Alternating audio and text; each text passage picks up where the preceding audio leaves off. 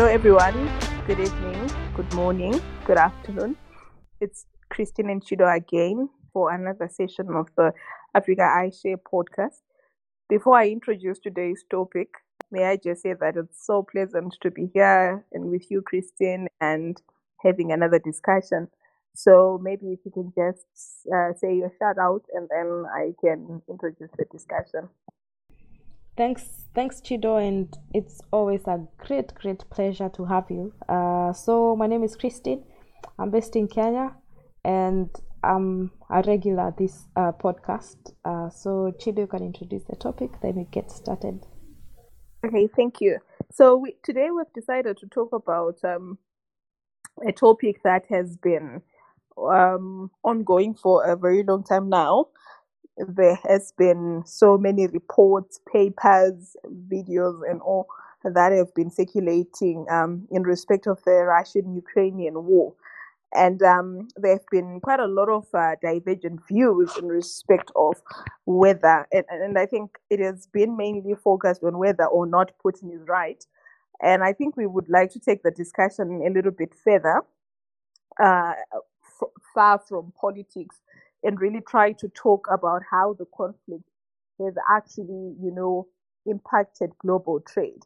So maybe to just give a background, Christian, not necessarily about the war, but how global trade had been disrupted in the past, I would say 2 to 3 years since COVID. 2019, as we already know, because we were under lockdown for a very long time, there was the outbreak of the COVID-19 pandemic, which needs no introduction. And it had quite a lot of ripple effects on global trade.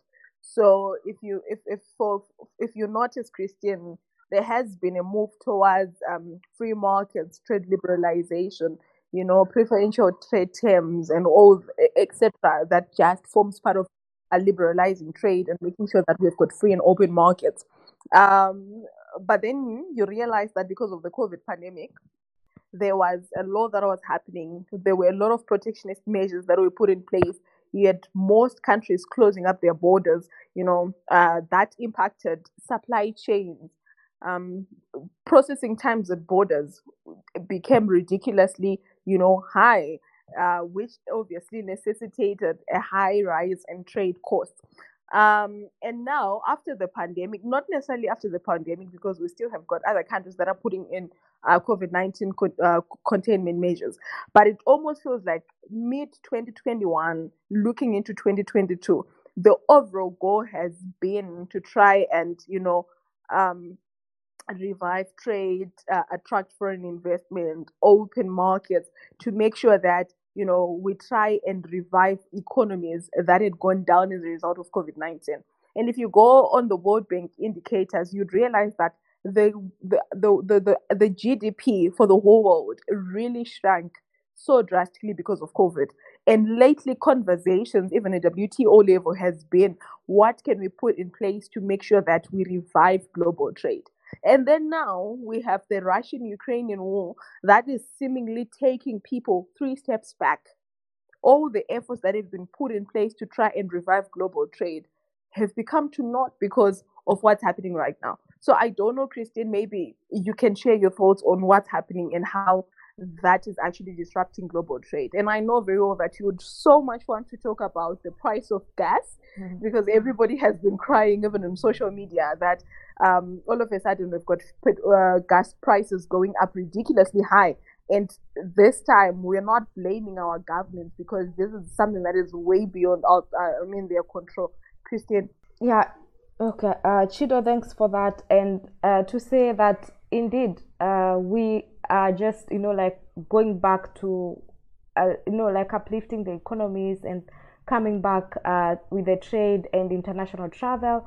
And just when that starts, now the war breaks out, which now has led to another issue of even travel because of the fuel prices. So, and when you think about it, this is, as much as it's a war between Russia and Ukraine, you think it's so removed from your reality where you are at in Kenya, in Zim, in Ghana, in you name it. But you realize that the effect of the war is now being felt. So I'll give two examples. So I live in Kenya, and there was a day I was doing some basic shopping of things, and then I went to this shop and I was speaking to the owner and asking them, why is it that they have increased their prices so suddenly? And then they tell me because the previous week they were trying to import some product, some input that goes into the product, and because of a big percentage of it comes from Russia, and because of the sanctions, the prices have really shot up. For a minute there, I was taken aback. I wondered, really? But then bringing it closer is the fuel. So in the last, let's say, 3 weeks, first it started with a fuel shortage in Kenya, where now what happened was that you had to queue to get fuel, and then also after queuing, you may not, you possibly were not going to get the fuel. Personally, I remember going to like the fuel station, and there's a cap of how much you can fuel, and then shortly thereafter the prices shot up, like incredibly shot up. I know it's not, you cannot even compare it to like the situation like in the US, where like the prices have skyrocketed, but for a normal consumer in Kenya, personally, I would the amount of money I would have spent to fill up my car, I'm spending like twice of that to fill up. So, and when you ask like what's the situation like, it's because when you read and look, what has really happened is that because of the sanctions that have been placed on Russia, and being a very, very big oil exporter to the world, because of the sanctions, the oil is not coming, and most countries are not buying. So this has the demand is higher than the supply, which when you consider during COVID, the supply was more than the demand. If you remember, at some point, Chido, during COVID, the price of fuel was so low that the people who are producing it were making serious losses. In fact, so that even at the fuel stations, there was even a joke that you should go and get free fuel because the price, it was almost at a throwaway price. But then also again, what happened during COVID, to cut on the wastage, the suppliers reduced how much they were supplying because there was not much demand. And now suddenly they have to reverse, so that now those who had cut production, maybe cut back on the employees, cut back on the hours that were being put to produce the fuel. Now they are not even upskilled to be able to meet the demand that's in the market right now. So Chido, I think those are the initial comments that I wanted to make. Thank you, Christine, so much for bringing out the fuel issue, because it leads me to another earlier conversation. If you would recall, Christine, there was a time there was so much drama going on in the OPEC countries. Saudi Arabia, all of a sudden saying it's no longer giving out fuel, and you remember very well that there was a global crisis, right? And I think this then shows us that ultimately tensions between one or two countries are generally not going to affect those two countries, especially now that the whole world is sort of interdependent, right? So, in as much as we have all been pushing for free markets and liberalized trade and investment, I genuinely think that as long as we can't be unified to the core, that will always be our greatest downfall.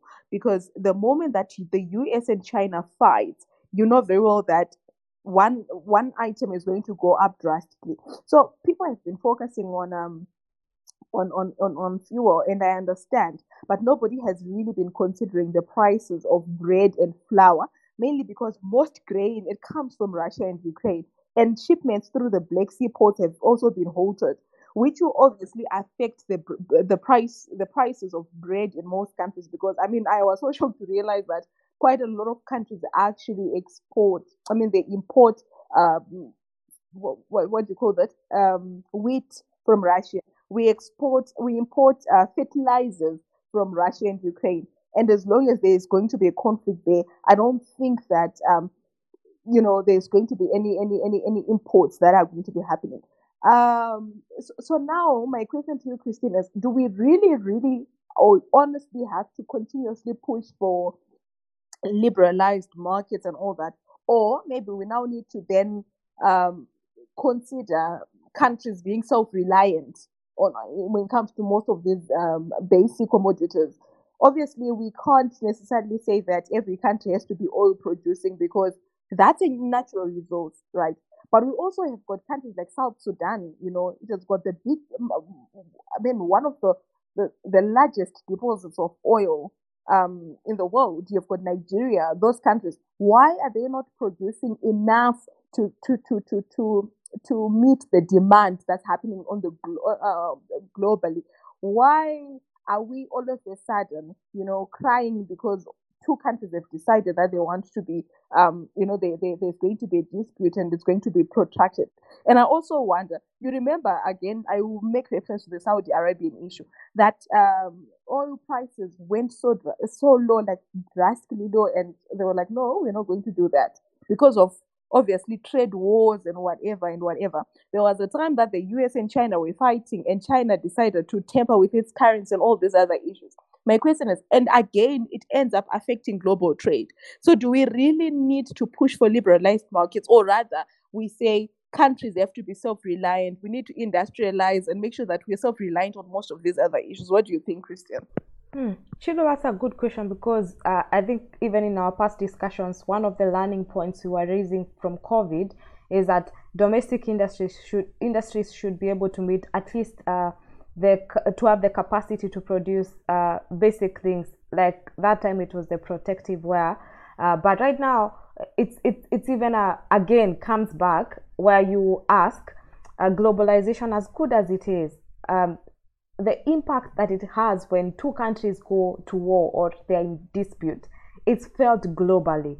And Chido, you've said on like bread and so food, fuel, and also like the construction sector. Someone was telling me because they get a lot of steel from Russia.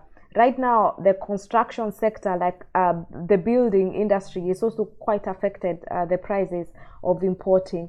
So to answer that question, I would say I think there needs to be a balance, because as you said, if you can't produce oil and you have none, you really have to import it.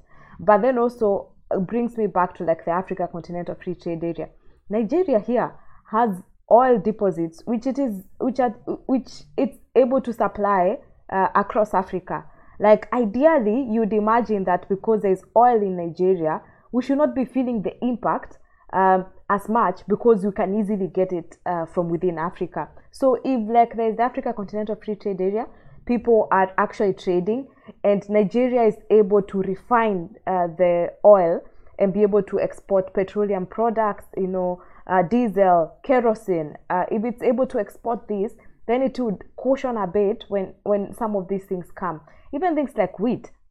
There are countries within Africa that grow wheat. Like in Kenya, wheat is grown, but I don't think it's enough to export.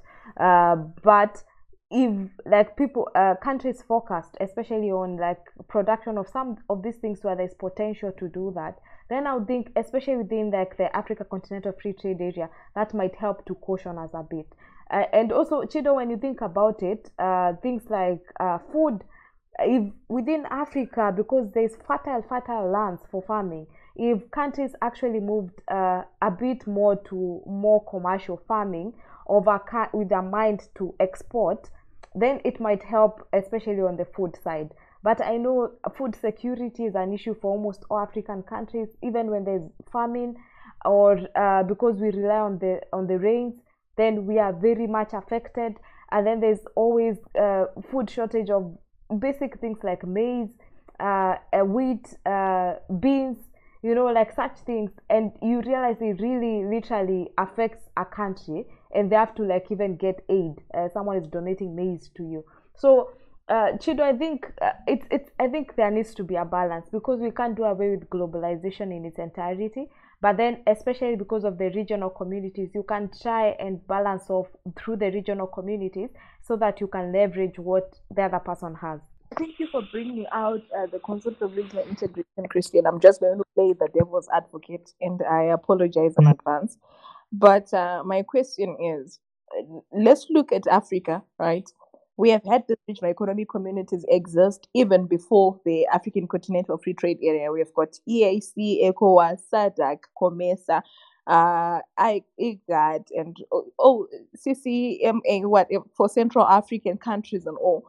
My question is, what is it that they have done to probably bridge the gap? Because it seems as if we've been singing the same song since our ancestors, that Africa is the primary commodity exporter, right? No processing whatsoever. We don't even process chocolates in Africa. We export our cocoa to Switzerland, and Switzerland then processes it into chocolates, and we buy them very expensive, but we've got Ghana, Senegal, Cote d'Ivoire. Those are the cocoa growing countries.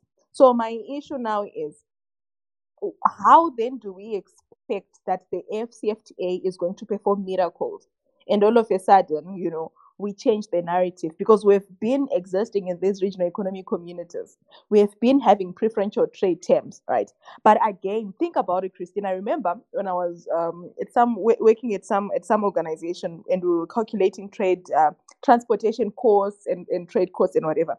And we realized that it's actually very expensive for Mozambique to trade with South Africa than it is for Mozambique to trade with Portugal, just looking at transport costs. So my question is, how then are we going to ensure that, we do away with all that? Because evidently, if it's going to be very cheap for a country to import wheat from Russia, I do not think that there is any point in trying to import wheat from Kenya where it's very expensive. Exactly. So my issue now is, really, should we rely on these regional blocks, these trading blocks, or we just have an inward-looking policy? So think about it. When we were having COVID, right, and most countries, Russia included, they closed their borders, and there was nothing. People couldn't import masks, sanitizers, and all that. And most countries had to actually rise to the occasion. You had people, you have countries like Uganda, for instance, having the SMEs making masks and sanitizers and PPE, right? Protective equipment, just because there was a pandemic and they couldn't import it from somewhere else. And I'm saying, why can't we do that with almost every other commodity that we can, that is within our power? Obviously, there are some that you can't produce because you genuinely do not have those. With those, that, let's say, wheat and whatever, why can't we do it on ourselves? Why do we necessarily have to rely? Because I think the problem now with comparative advantage, in as much as I really like the idea, is if we are then just going to say Kenya focuses on its comparative advantage, which is probably flowers and vegetables and yeah, fresh produce, and then we've got Uganda focusing on let's say fisheries, and then you've got Zimbabwe focusing on maize, right? When there becomes a trade dispute between Zimbabwe and Kenya, that obviously affects the supply of fresh produce and maize. Why don't we have Kenya also trying to look for places or arable land within their borders where they can also make maize enough to probably sustain the economy? Yeah, Chido, you have a point. I mean, you have a point there. And I would say also a previous discussion that we've had, that the thing is that the trade that even happens within the regional blocks is of the subsistence and very small traders. Like, you find the person who is trading within the EAC, the people who are trading there, is the one person who imports, I don't know, just small quantities of clothes from Uganda to come sell in Kenya. It's someone who is importing eggs, not in huge quantities from Tanzania into Kenya, someone buying onions. It's very small. It's the small traders who are going across borders to buy things, and trade. Which I think it helps a bit, because in terms of, there would be, without this trade, there are people who would be completely and totally cut off from, being able to make a living, or even for the small food supplies. Like Kenya gets eggs through these traders from Uganda, so there's a bit of like food coming in when there's shortage. But to answer you, I would say that if these regional communities, first of all, if Kenya and Tanzania do not always have to dispute and try to weigh who is more powerful than the other, and who can like deny the other some benefit, and focus on a common goal, so that if what we are working towards is, we know there's need for food security between our two countries, then I think it might help a bit. But in reality, I don't think that will happen. But then also at the same time, to be inward looking, like South Africa has been accused from various documents, economic reports, that South Africa is very inward looking. If you consider, like, Chido, in South Africa, South African industries, they try as much as they can to be very self-focused on South Africa, and if there is anything, they try to export. So you find, like, people like Shoprite, or people like Pick and Pay, they will be trying to export within the southern region. So the Pick and Pays will be in Namibia, they will be in Zim, but then rarely will you find, like, such a store going to open shop in South Africa, because the systems within South Africa, they're set up, is that there is a lot of inward looking, so much so that even the disputes that are normally there, that the foreigners should not come work in South Africa, that jobs should go to South Africans first. It's the inward looking aspect of it, where you're like, we are South Africa, we will contain ourselves in here, we are not going to help our neighbors. In fact, the rand should be used within the southern region, without, like, looking at, but what about the Zim dollar? What does this do to the Zim dollar? What does it do to Namibia, when the rand is the currency that's operating there? So what has happened with being inward looking is that most countries tend to be, once you've grown your industries inside, because the market becomes saturated. Like within South Africa, they will want to sell their goods out. They will want to push out some of the production that they're having. And then now what happens is that for the smaller countries, which are not able to equally export or produce themselves, the economies end up being pressed down and pushed down by these industries that are more grown from these other countries. So Chido, I don't know if you get what I'm saying, but I think being inward looking is good, but eventually, because the market gets saturated, the countries will tend to almost try and take over the markets of the other countries, which in the long run, what happens is that now there will be, like, South Africa with a giant, Angola, Nigeria, and then their neighbor right there is, first of all, not being allowed to move into South Africa, because the people there feel like these are foreigners. But also at the same time, South Africa is the one that's selling its products to you. So your industries are not growing, and yet at the same time, you cannot go into this country to to work there.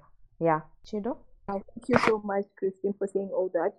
Like I said earlier, I was just saying that to play devil's advocate, so that we get, because that's always what's in other people's minds, to say, okay, fine, if this is not working, if globalization is not working, why don't we go back to protectionism? But without actually realizing that protectionism itself has its own consequences that are adverse to the economy. So yeah, I think ultimately I don't know if I can propose a solution at this point, because clearly there is not very much of a solution other than to say the war has to stop, and the world has to go back to being fully functional. I actually just wanted to say that the only reason why now most people are becoming quite attentive to the conflict in Russia has a lot to do with the fact that it has affected commodities. But if you notice, there is so much that's happening, and people are not talking about it. Regard is not being given to the conflict in Ethiopia. We have had several conflicts in South Sudan, DRC, that belt, right? We have so much going on in Burma right now, but people are not really focusing on that because it has no effect on global trade to some extent. And I think we need to really just then change that narrative to say we only become very much concerned when it has got a direct effect on us, and actually not, be bothered by what's happening across the globe simply because it doesn't affect us. The the Russian Ukrainian crisis has actually showed how the conflict, if it's allowed to spiral and go out of hand, how it can actually affect not just the two countries involved, but more or less even the least developed countries that have nothing to do with that are not even in close proximity with those countries, because now we're becoming a global village. We have become a global village. We have always been preaching the globalization and liberalization of markets gospel. So because of that, it now has direct consequences. And I think that we really need to figure out how to stop these things from happening from time and again, Christian. Shido, I find it interesting what you say, that there's been ongoing war in Ethiopia. You know, like the wars that have been in Ethiopia, in Somalia, and see, thing is that there hasn't been much comment and it being treated as a crisis of the kind that Ukraine and Russia is. Not that I'm downplaying or discounting what's happening with Russia and Ukraine, but as you pointed out, it's because the global economy is a capitalist economy. It's if you're fighting with your neighbor and it's not hurting me economically, I wouldn't be bothered. The most I would do is possibly just send humanitarian help to you, send aid to you, but we won't sit down and start, like saying maybe you should end the war, you should do this. Because how many times is Ethiopia ever spoken about in the same amount of focus and the length of proportion that the Russia-Ukraine situation is being spoken about? And I think it's because of what you said. If you're not being affected economically, if your pocket is not being affected, you just keep quiet and possibly, just tell them stop. But really, you didn't be bothered much. But then also the other thing about that also is that there's also the need to, define what is the issue here when it comes to economics. Then I think because people are feeling the pinch, then it is really, really painful for people globally. When it's a humanitarian crisis, which is just, like a humanitarian crisis, I don't think, in honesty, people are bothered to the same extent. Especially right now, in fact, Chido, I don't know if it's happening in Zim, but in Kenya the other day, I was listening to some radio station where they're fundraising for Ukraine. So there's like a national call for people who would like to help the Ukrainians to send a certain amount of money, and then says it's a message from the government of Ukraine. I've never heard that about Ethiopia. I mean, I've never heard on a Kenyan radio station someone fundraising for Ethiopians who are suffering, or South Sudan people, which I found very interesting. And also when I was in the UK. Earlier last month, it was the same message over and over again. Oh, we are fundraising for the people in Ukraine. Let's send money. Let's send aid. If you're concerned, please, send money. And people are actually fundraising. How many times have you had this sort of fundraising happening because of the issue in some country, Sierra Leone, or yeah, I think it's quite interesting. Oh, thank you so much, Christine, for actually saying that. I'm very much shocked to realize that you guys are fundraising for people in Ukraine, but you have not given any regard to your East African brothers who who are obviously right in the middle of a crisis. We can talk of so many East African countries that are going through turmoil, and not a single day have we heard of Kenyans trying to come up with funds and humanitarian aid. But with Ukraine, you guys are so quick to help. No, but to be fair, it's how the advert goes. It's a message from the government of Ukraine. Maybe our East African neighbors have not made a similar call. Are you sure? Okay, we can't debate politics right now. Who asked for aid and who hasn't? But I'm just saying the way that people are making it seem as if some regions are not having problems is a bit unfair.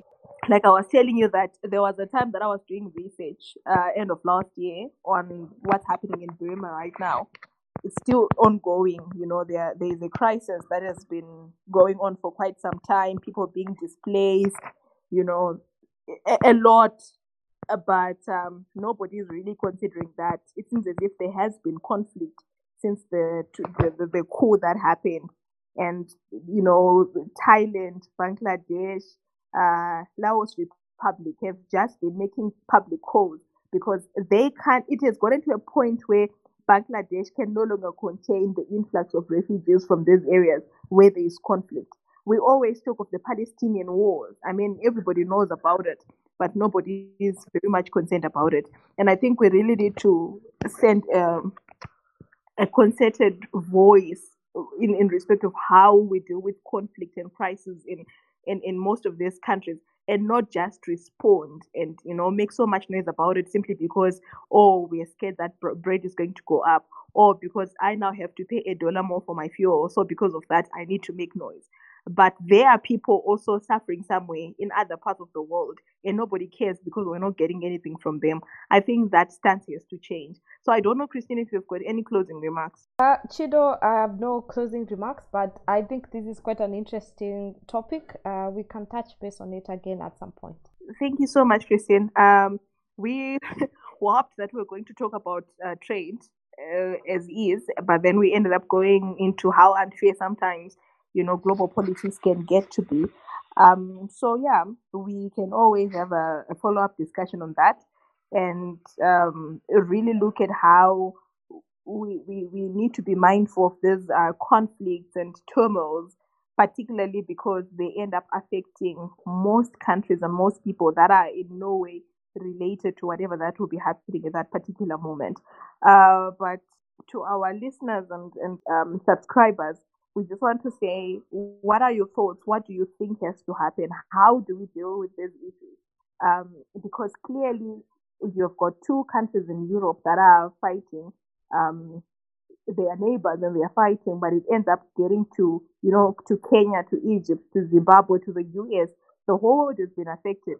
And I was reading the WTO statistics, and they say that it was initially projected that the economy would, the global GDP would grow by 4.7%. But simply because of the Ukrainian war, it is probably projected that at most it will grow by 3%. That's a 1.7 percentage margin that will never be able to recover, especially because we're coming out of COVID. So how then do we make sure that most of these conflicts, if they can't be avoided, they end up not affecting global trade, investment, supply chain, and all these other issues? So we value your feedback, we value your comments, your suggestions. But tonight it's Christine and Chido, and bye. Bye. Thanks.